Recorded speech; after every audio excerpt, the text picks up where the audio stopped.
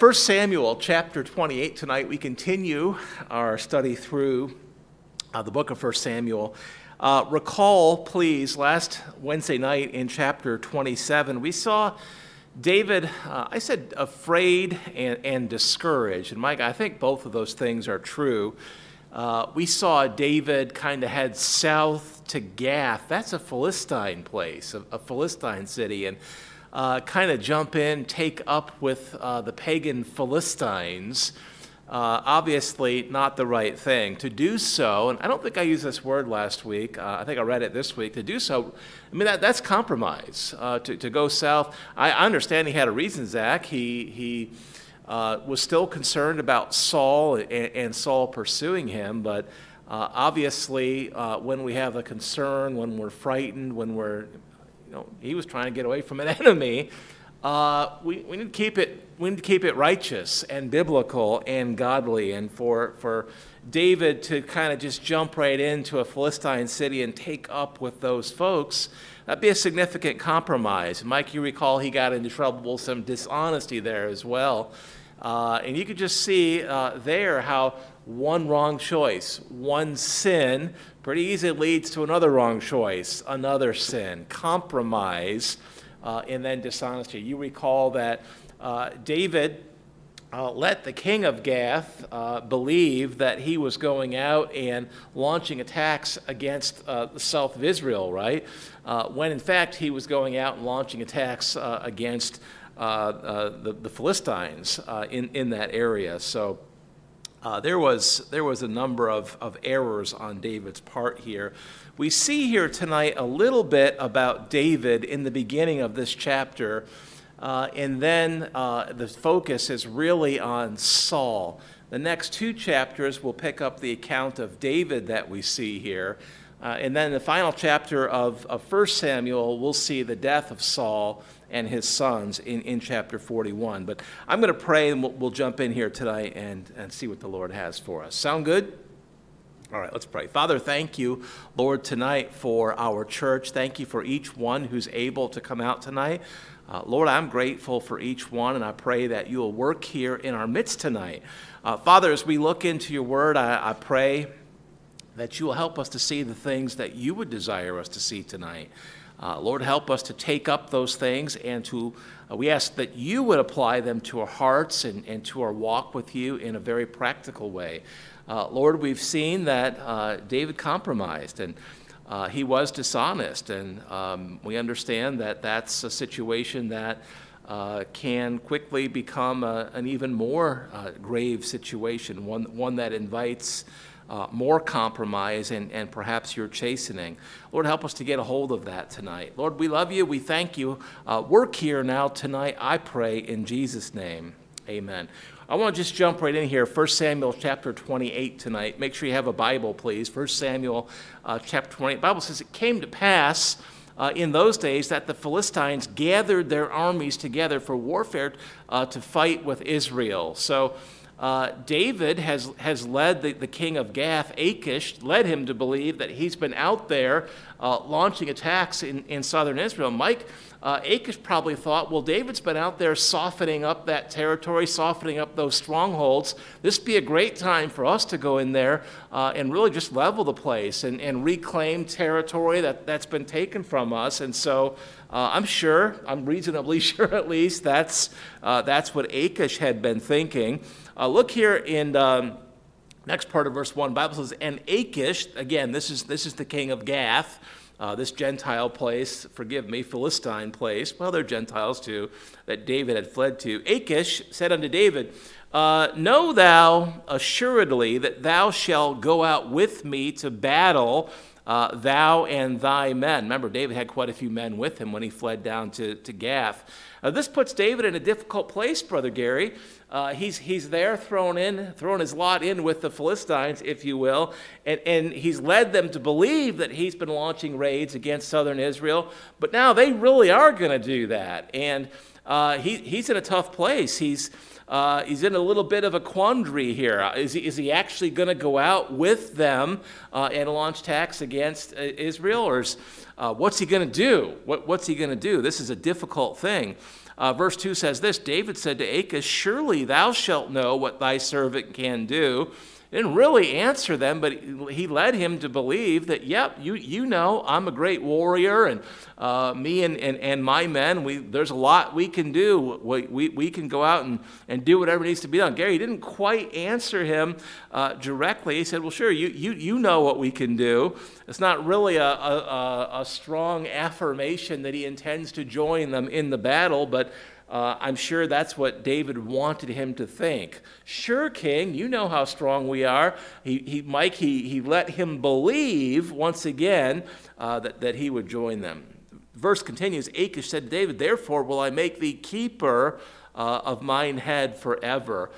Kind of ironic that here the Philistine king of Gath says, well, okay, David, I'll offer you this position. You'll be the sort of my chief bodyguard. Men from this place would later on become David's bodyguards, which is interesting. But here David is an Israelite who's thrown his lot in with these Philistines, these pagans, and now he's being challenged to go and fight Israel with the Philistines.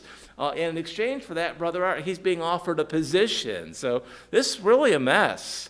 It's a terrible mess. And boy, tonight, Mike, this is just a great reminder that if we don't take care to stay where God wants us, to stay in God's will, to keep our lives godly, to stay separate from places and people that we should not be entangled with, we could get dragged down the wrong road pretty quickly. Lord, help us to know where those boundaries are, to not get tangled up in the wrong places and the wrong things and the wrong people, and to get dragged into things that you would not have us to get dragged into. I think that's a really practical and kind of obvious, I guess, application of this situation here. David's put himself in the wrong place at the wrong time with the wrong people, and he's being dragged into something. And I think tempted also. He is being tempted with position. He's already been given a place, a town where he can kind of have his people and his men, and then I guess probably some family as well. So he's been given that a place. Now he's being offered some position and some power. And maybe there's a temptation here, Mike, that, yep, he really will kind of just completely throw in with the Philistines. And if he can go out with them and battle against Saul, you know, Saul deserves to be attacked. And maybe there's a temptation to actually join up with these folks and go into battle against Saul. Well, that would put him into battle with Israel, and certainly that's not God's plan. David is to be the next king of Israel, and he knows that. Now, we'll kind of come back to this, but there's verse 3. I want you to see verse 3. Yes, there's a verse 3. Yes, Pastor, we know that. There's a little bit of additional background information that the Lord supplies in verse 3 that we kind of need to have in order for this passage to make sense to us. And so verse 3 says this, now Samuel is dead. We know that. He's been dead for a few years now, it would seem. And all Israel had lamented him and buried him in Ramah. Yep, that's the biblical way, burial, even in his own city. And Saul, so that's the first thing, Samuel's dead. Zach, when someone living in the Old Testament under the Old Covenant before Christ came and died on the cross, before he was buried and was resurrected, rose again, Old Testament believers, where did they go? Did they go straight to heaven or did they go somewhere else? They went to that paradise, right, that we see in Luke 16. So we understand Samuel has died, and that's where he's gone. He's in that two-compartment place, looks to be in the heart of the earth, one side being kind of what we think of as hell, place of punishment, the other side being paradise. You remember that from Luke 16. So Samuel's dead, and he's been dead for several years, and as a Old Testament believer who lived and died before the cross, he's in that place called paradise.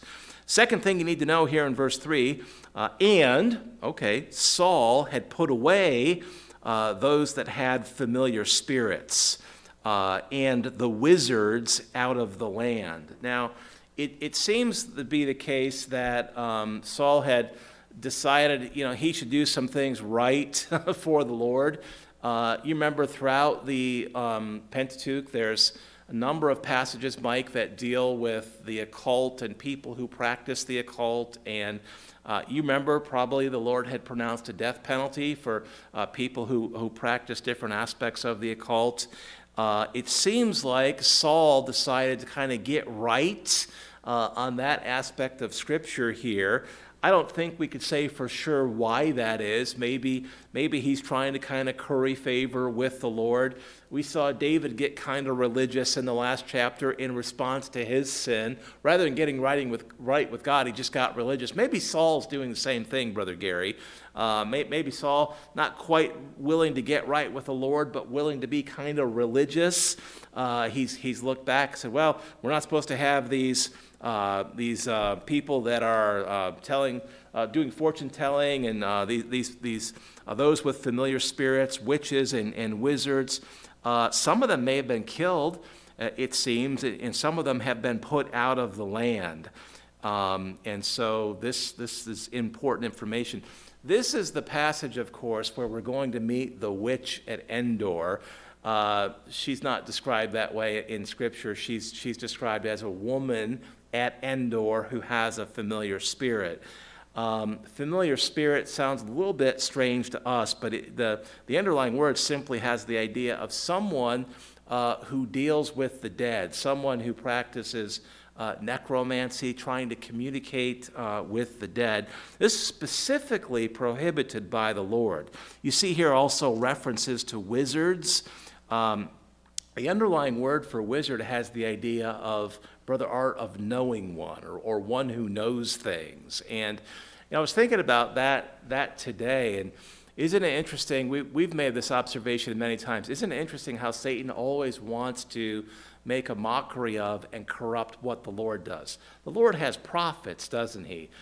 He has prophets. Samuel was a prophet, right? They knew things from the Lord and spoke forth God's word and God's plan because the Lord had given that to them, so they knew things from the Lord. They had that unique privilege. They held that unique office of prophet. Wizardry is really a mockery of that office of a prophet, in the sense that these are people who know certain things and want to kind of be like a prophet, but rather than receiving their knowledge from the Lord, they receive it from who, church? The devil, right? The demons, the devil himself, or demons. So in both cases here, the ones that are described as having familiar spirits or wizards, we know that these are people who are practicing what we call the occult. They're trafficking in demons. Everything that they would do, whether or not they realize it, is demonic. And of course, the woman, the witch at Endor, who would do fortune telling, she would go into a trance probably and give herself over to demons. The demon will take over and kind of pretend to be a person. We'll see. That's probably what she expected here in this passage. Wizards, who knows exactly how they practiced, what they practiced in Saul's day. But what we know for sure is that these are folks that have involvement in the occult, which always involves demons.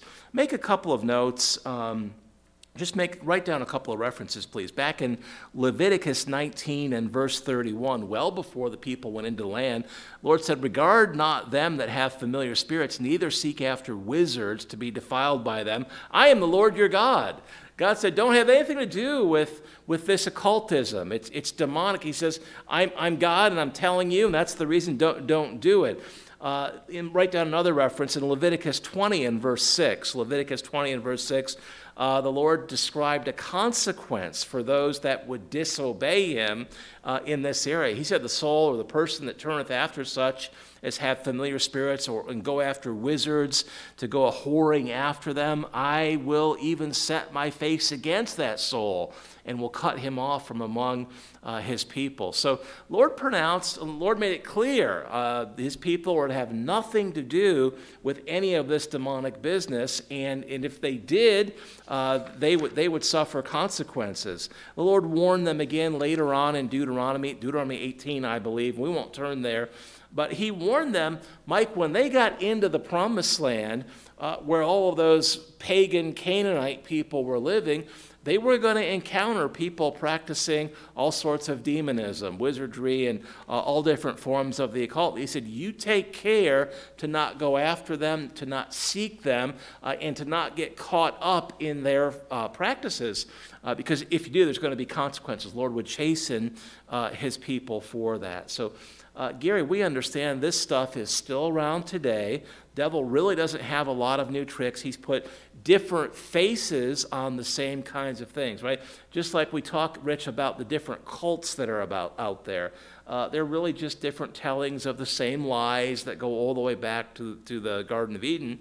The occultism that's practiced today is really just sort of different sort of dressing up or different veneers on the same kind of pagan witchcraft that we see back here. Today it's called Wicca or magic, or you see tarot cards or astrology. There's all kinds of practices today that people stray into that are based on the occult, traditional Chinese medicine, acupuncture, yoga, tai chi, the other martial arts, contemplative mysticism, what's being called mindfulness today. All of these things are absolutely, undeniably rooted in the occult.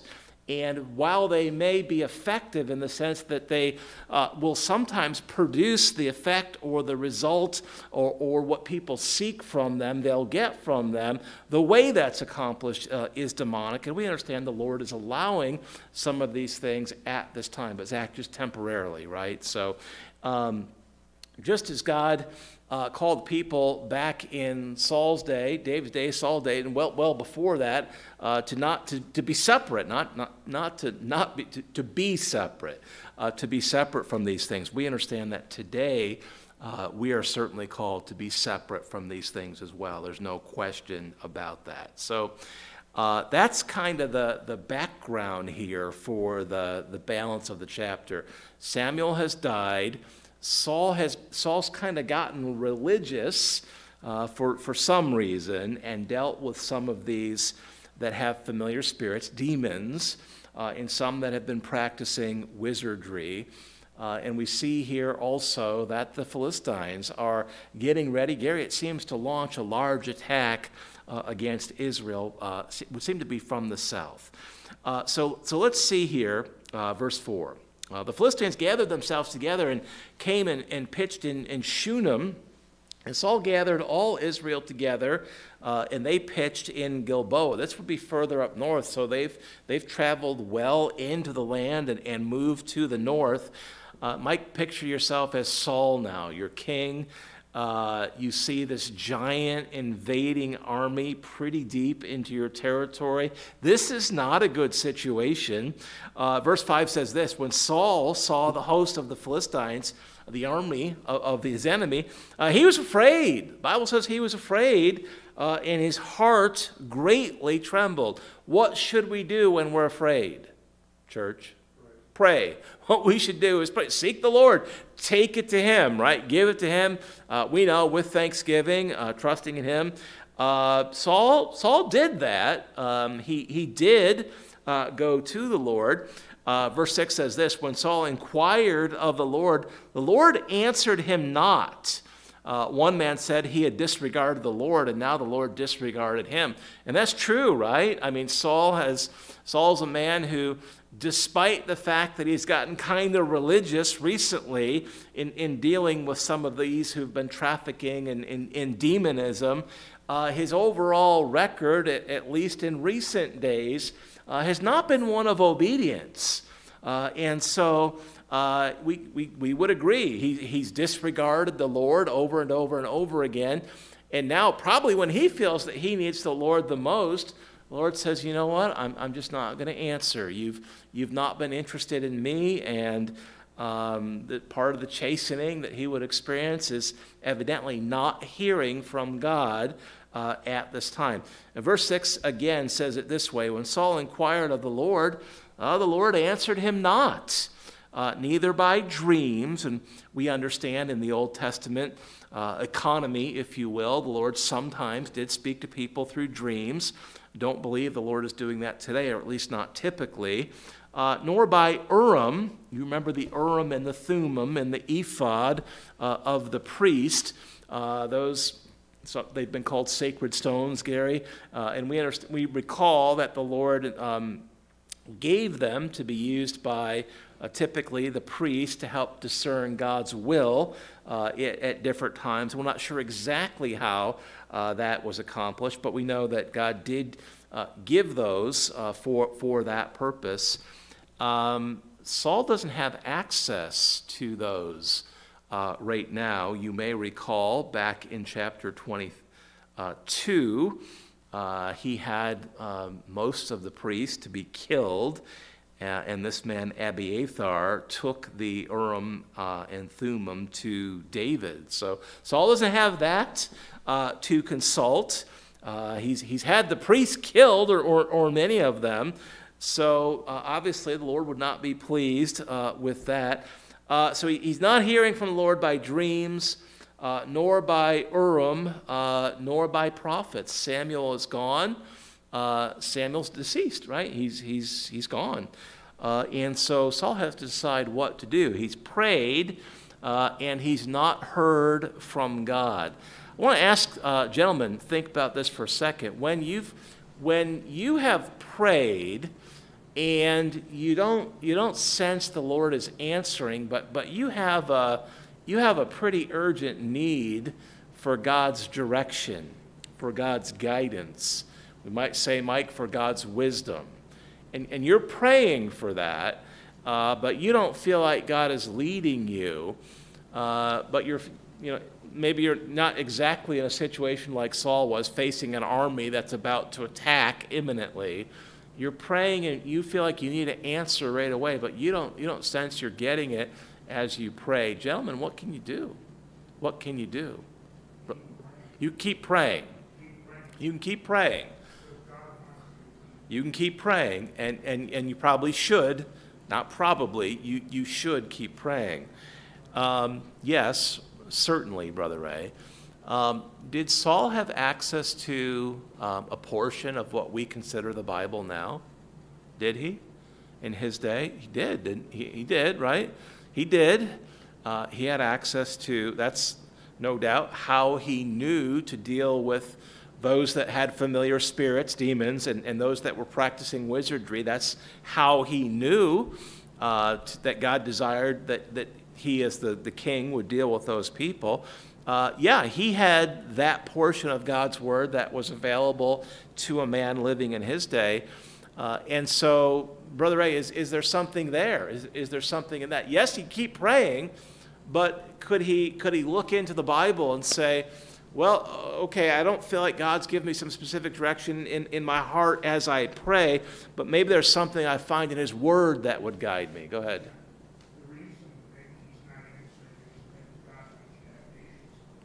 Yeah, he probably felt like he couldn't afford to be patient. Listen, I think we can look at this and say, well, we know, I think we could say at least, I think we know that God is not answering him more directly as a form of chastisement. It's pretty clear, I think. He wants an answer. He wants God to be there for him despite the fact that he's not been there for the Lord. He wants God to be faithful to him despite the fact that he's not been faithful to God. And Mike, sometimes the Lord is. I mean, the Lord is gracious, right? I mean, He'll treat us far better than we deserve. And other times it seems like, He'll just require us to be patient, to keep praying, Brother Ray. Maybe the Lord desired that he would just, keep, as you said, keep praying, search the Scriptures, be patient as long as he could. But listen, sometimes you just have to say, well, what is it that I know from the Word of God that applies to my situation, and then apply it to your response to that situation, right? Mike, we might feel like we're getting pulled down a certain road into certain things that are not holy, that are quite sinful. Well, I don't have to wait to hear back from God in my heart, right? The Lord speaks to us today primarily through His Word, right? I know He's called me to stay separate from sinful things. And yes, I should pray for strength to do that, but I really don't need to feel like I'm hearing back from the Lord in my heart to know that He would have me to stay separate from sinful things. And so today, we can expect to hear from the Lord most clearly through His Word. Don't forget that. Don't forget that. The Lord was dealing with men a little bit more directly, no doubt, before the canon of Scripture was closed, and I think we would say of a necessity. But today we have the completed Bible, and it's sufficient. It's what we need. Anyway, Saul doesn't hear from the Lord. And so rather than thinking, well, okay, Art, based on what I know about who the Lord is and what I know that He's revealed through His Word and at different times in the past of the history of the nation, he could just act on what he knows and continue to pray, right? Like we would. We would just act on what we know and continue to pray. He didn't do that. He said, if God's not going to answer, basically said something like this: if God's not going to answer me, maybe the devil will. He really said something like that because he went out and he looked for a witch who he could consult, right? Basically, if you're going to do that, you're basically saying, if God won't answer me, maybe the devil will.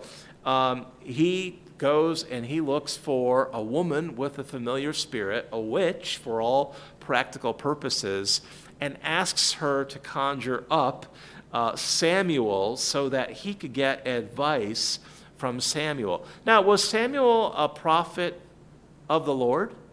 Was he? He was, right? Samuel's a godly man. But is he alive or dead now? He's dead. He's gone. And the Lord has specifically prohibited His people from seeking to be in contact with the dead. That's necromancy. It's specifically prohibited in Scripture. People do that all the time, though, today, don't they? Brother Art, they go to fortune tellers, they go to spiritualists, they use Ouija boards. By the way, there's probably nothing, I was going to exaggerate it, maybe. Ouija board's very wicked, right? You want to get into trouble spiritually, break out the Ouija board. That is not for us.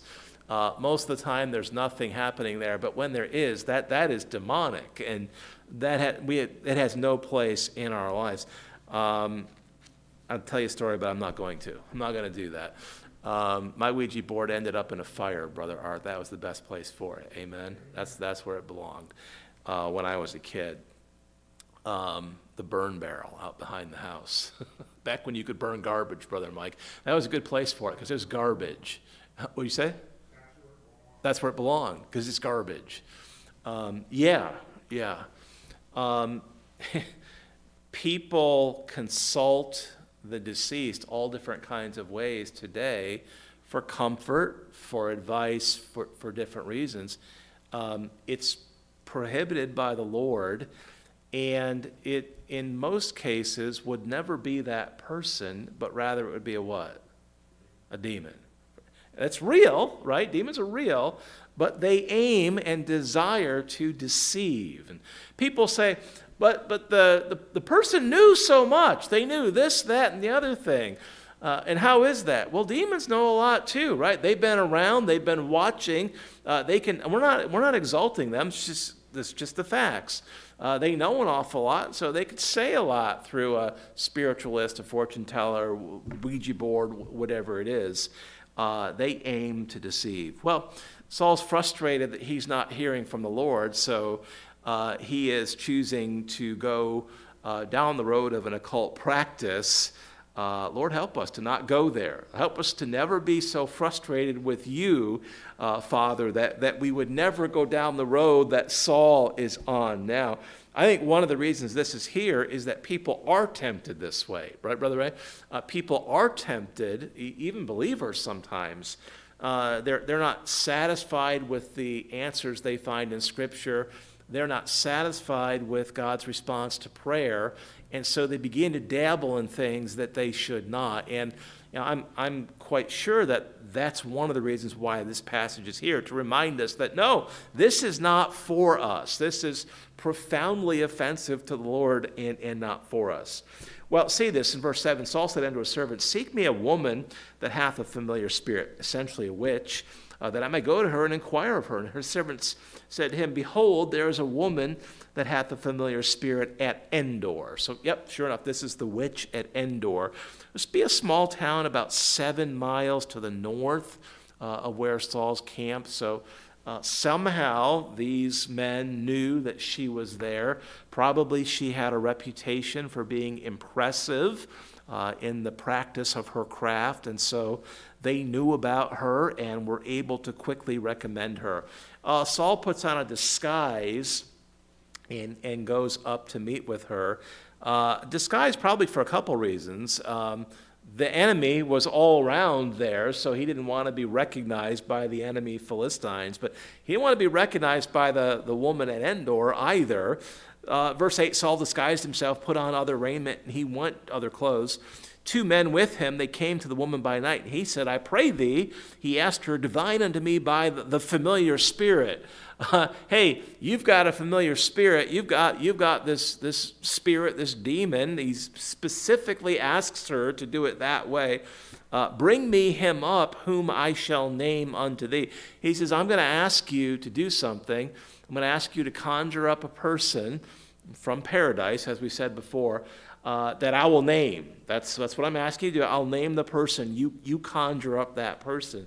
Now, Gary, she's going to agree to do that after some hesitancy, but I would be pretty sure that what she would expect there would be some kind of demonic response to that, right? That would be the typical thing that she would expect.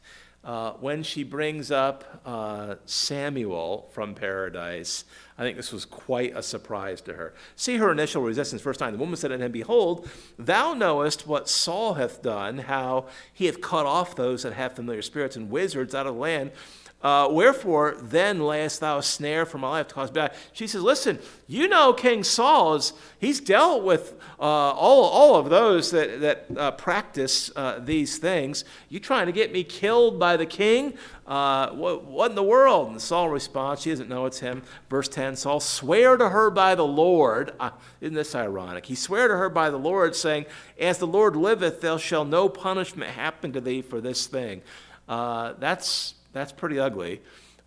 He certainly could not swear to her by the Lord that she would not experience some consequence, chastening, or worse, for practicing that which is prohibited by the Lord. The woman asked who Saul desired that she conjure up. Verse 11 says this, then said the woman, who shall I bring up unto thee? Saul answers, he said, bring me up who? Who is it? Samuel. He said, bring up Samuel. He wants to consult Samuel what he should do because the Lord has not answered him. So he goes to this witch and says, you conjure up Samuel. Do that now. I need to consult with him. Verse 12 says this, when the woman saw Samuel, she cried with a loud voice. I think she was most surprised that she actually did conjure up Samuel. Why would she be so surprised? Mike, perhaps she knew that a lot of what she did was fake, but I think she also knew that what wasn't fake was demonic. I think she almost certainly knew that. She probably faked a lot of what she did and got paid for that. She did her best. But when something real happened, she knew that it was not of the Lord, it was demonic. So when she did her thing, practicing her craft, however she did it, and Samuel appeared, apparently she was most surprised. She cried out with a loud voice. She screamed. She was that shocked. The Bible says the woman spake to Saul, saying, why hast thou deceived me? For thou art Saul. How did she know? How did seeing Samuel know that he was Saul, or show her that? I don't know exactly, but she realized that if he was asking for kind of the prophet of the land, recently the prophet, this was probably the king making this request. So she figured out that the customer was Saul. Verse 13, the king said unto her, Be not afraid, for what sawest thou? Now, the next part of verse 13 is a little bit challenging. The next part of verse 13 says this, The woman said unto Saul, I saw what? What does it say? Gods. She says, I saw gods ascending out of the earth. That's very interesting. Brother Ray, there are other places in Scripture where that lowercase g-o-d or lowercase g-o-d, singular or plural, is used not as a reference to the Lord himself, but rather as a reference to someone who occupies a position of power or authority. So some important person. There's several places in the Bible where that word is used. Translators make it with a lowercase g because they understand this is not gods like the Lord. It's not the Father, the Son, and the Holy Spirit. That wouldn't even make sense theologically. But this word is used sometimes as a reference to, we might say, important people. For example, and you could just make a note, in Psalm 82 and verse 1, this is a psalm of Asaph. Gods is used there. The Bible says there, God standeth in the congregation of the mighty, he judgeth among the gods. There, Asaph is talking about the Lord's judgment of the mighty, those who have power and authority amongst the people. And he says, hey, God judged everyone, common people, mighty people. God standeth in the congregation of the mighty, he judgeth among the gods. So that's just one place where this word is used that way. So if you take that knowledge and kind of come back to the second part of verse 13 in our passage tonight, you see, the woman said unto Saul, I saw gods ascending out of the earth. It would seem to be that she's saying, hey, I saw some important people coming up from paradise. Well, the Bible pretty clearly shows us that paradise is probably at the core of the earth. It's in the earth. The place of punishment, hell's the same place, the other side, right? The other compartment there. The Lord allowed her to see into that place, evidently, and evidently she sees Samuel. It's plural, so probably Samuel together with other prominent Old Testament people who were gathered there with Samuel. So she's not saying, I saw gods like the Lord or like Greek or Roman gods.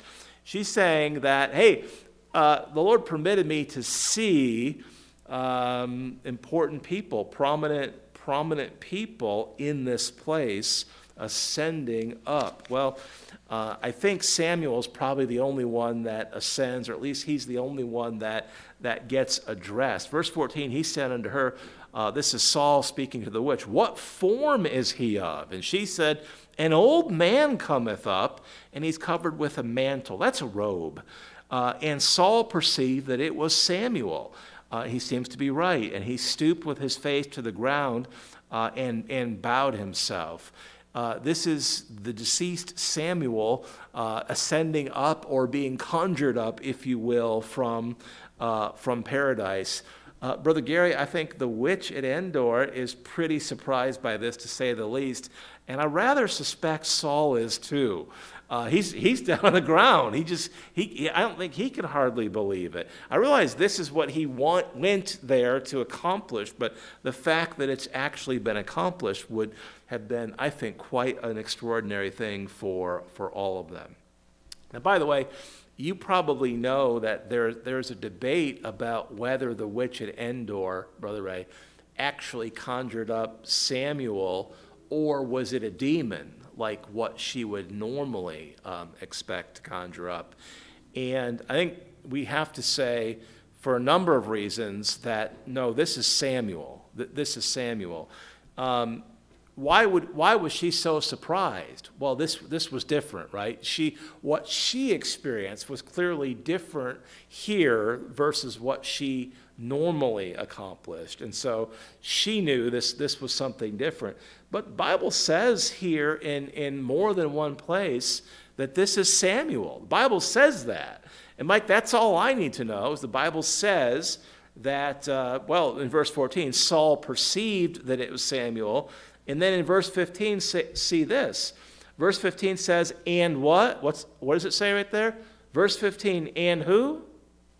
What does it say? Samuel. It says Samuel. It doesn't say demon pretending to be Samuel. It doesn't say anything like that. The Bible says, and Samuel said to Saul. This is Samuel speaking to Saul. The Bible really doesn't permit this to be a demon like what that witch would have normally accomplished. You stop back and say, well, how is this? How is this? Rich, I think we just have to say the Lord is allowing this at this time because he has chose to. The Lord has chosen to allow this woman to call upon Samuel and to conjure him up. Marilyn, Samuel would have to be this would be a spirit form of Samuel. He's a deceased man, so his spirit is separated from his body. The spirit would be that portion of us of them that would go to paradise. When will you get a perfected resurrection body? When will you get that, Gary? With the perfected eyes and all of that. When will you receive that?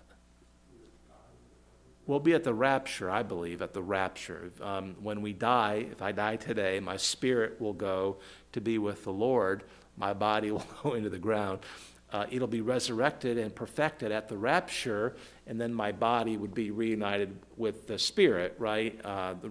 Perfected body. So that's also true, of course, for Old Testament believers whose spirit went to paradise before Christ freed them and released them, might be a better word, released them to the third heaven. So this be Samuel, not bodily, but spiritually, visibly, Samuel.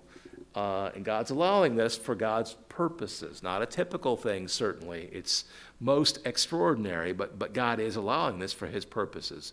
Verse 15 again, Samuel said to Saul, why hast thou disquieted me to bring me up? He says, Saul, what are you doing, man? Why are you bringing me up from paradise? What is going on?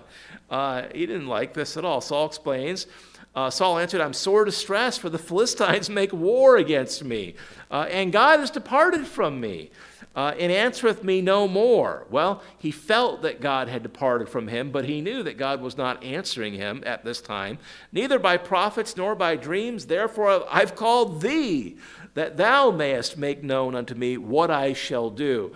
God wouldn't answer me, so I went to this witch and had her conjure you up, and here you are. What should I do? Verse 16, then said Samuel, wherefore then dost thou ask of me, seeing the Lord is departed from thee and has become thine enemy? He says, listen, how much does it make sense if God will not answer you? Does it really make sense for you to conjure me up? He says, what does he mean? He means, hey, that doesn't really make sense at all. Samuel understood that anything that he could offer to Saul would have to come from the Lord, right? And if the Lord's not answering Saul directly, he's probably not going to show Samuel what he would, as a prophet, what he would have Saul to know. So Samuel understands this. He just said, hey, this doesn't make sense. What you're doing is sinful, and it doesn't even make sense.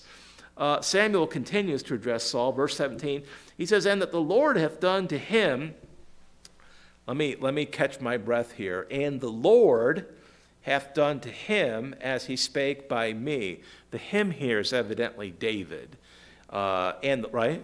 And the Lord hath done to him, David, as he spake by me. For the Lord hath rent the kingdom out of thine hand, your hand, Mr. Saul, King Saul, and given it to thy neighbor, even to David. So Samuel reveals once again to Saul that your disobedience has caused the Lord to take the the kingdom from you and to give it to David. Now, that hasn't happened yet, but it's about to happen. We're getting quite close to that.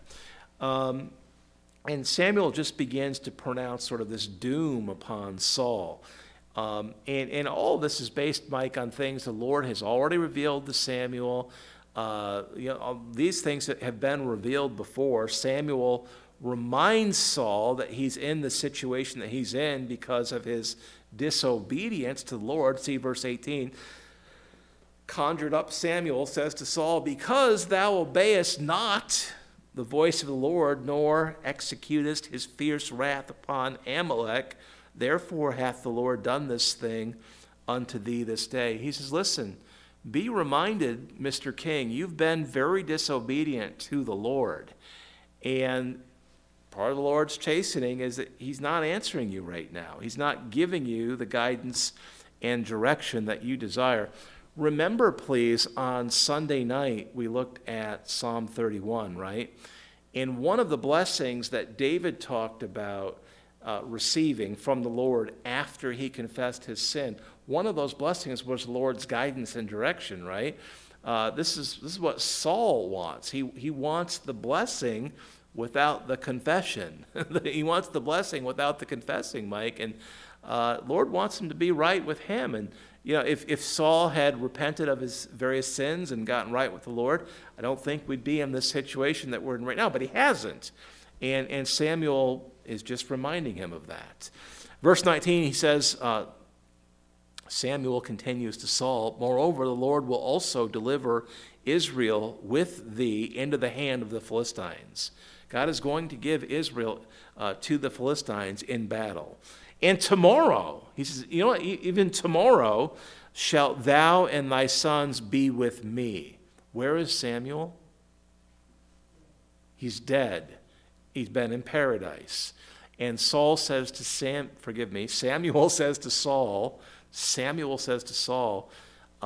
listen, tomorrow God's going to give Israel into the hand of the Philistines, and you and your sons are going to be with me. What does that mean? What does that mean, Rich? Does that mean that they were going to be in heaven? Well, they're in paradise. Yeah. He says, you're going to die. You're going to die also. You're going to be with me here in paradise. Jesus said something like that to the man on the other cross, right? This day you'll be with me in paradise. Paradise was still a thing then, right? We understand that. So, yes, this would be difficult for Saul to hear because Samuel is now prophesying new information, evidently from the Lord, and prophesying that Saul and his sons will die the next day. Go ahead, Rich. So that meant that Saul and his sons were saved. I believe it does, yeah. Yeah, and people debate that, right? Was Saul saved? What was Saul saved? He's so wicked, he acts so wicked all the time. Is he a saved man? But right here, based on this passage, very astute, my brother, we could argue that, Saul was saved. He's a picture of a believer who's just living disobediently, right? You could be saved and live disobediently. We know that. That should never be the case. It needn't to ever be the case, but evidently that's who Saul is. He's a picture of a saved person who is living disobediently and suffering the consequences of his disobedience. This is the New Testament thing, but in 1 John 5, the Bible talks about a sin unto death, right? That's a New Testament principle that sometimes the Lord will call someone home because of certain sin. Their sin is so great, he just won't let them continue on. And we think of that as a New Testament principle, but we see that, I guess we should say even more clearly all the way throughout the Old Testament. So, I would agree that he's saved in that Samuel is prophesying that he and his sons will be in paradise the next day. Verse 20, we're almost done here. Then Saul fell straightway all along on the earth and was sore afraid. Yeah, he was afraid before. I'll bet he is afraid now because of all the words of Samuel. There's no strength in him. For he'd eat no bread all the day nor all the night. this woman offers to feed him. The woman came and saw that he was sore troubled, said unto him, Behold, thine handmaid hath obeyed thy voice, and I've put my life in my hand, and have hearkened unto the words which thou spakest unto me. Now therefore I pray thee, hearken also unto the voice of thine handmaid. Let me set a morsel of bread before thee, and eat, that thou mayest have strength when thou goest on thy way. But he refused, and said, I will not eat. But his servants together with the woman compelled him, and he hearkened unto their voice. So he rose from the earth and sat upon bed. The woman had a fat calf in the house, and she hasted and killed it, took flour and kneaded it, and did bake unleavened bread thereof. And she brought it before Saul and before his servants. They did eat. Then they rose up and went away that night.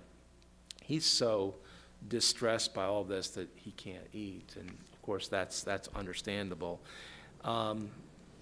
Richie's saved, evidently, but he has not been living right, and clearly.